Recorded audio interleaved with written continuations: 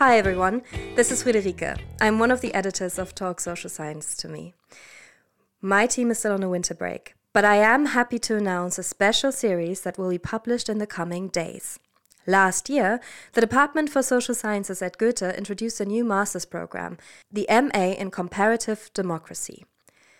3 faculty members have come together to create 3 exciting episodes to mark the start of this program.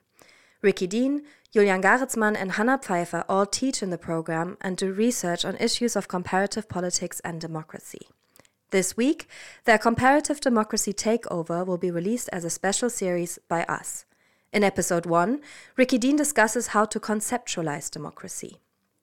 In episode 2, Julian Garritzmann investigates the complicated relationship between democracy and inequality.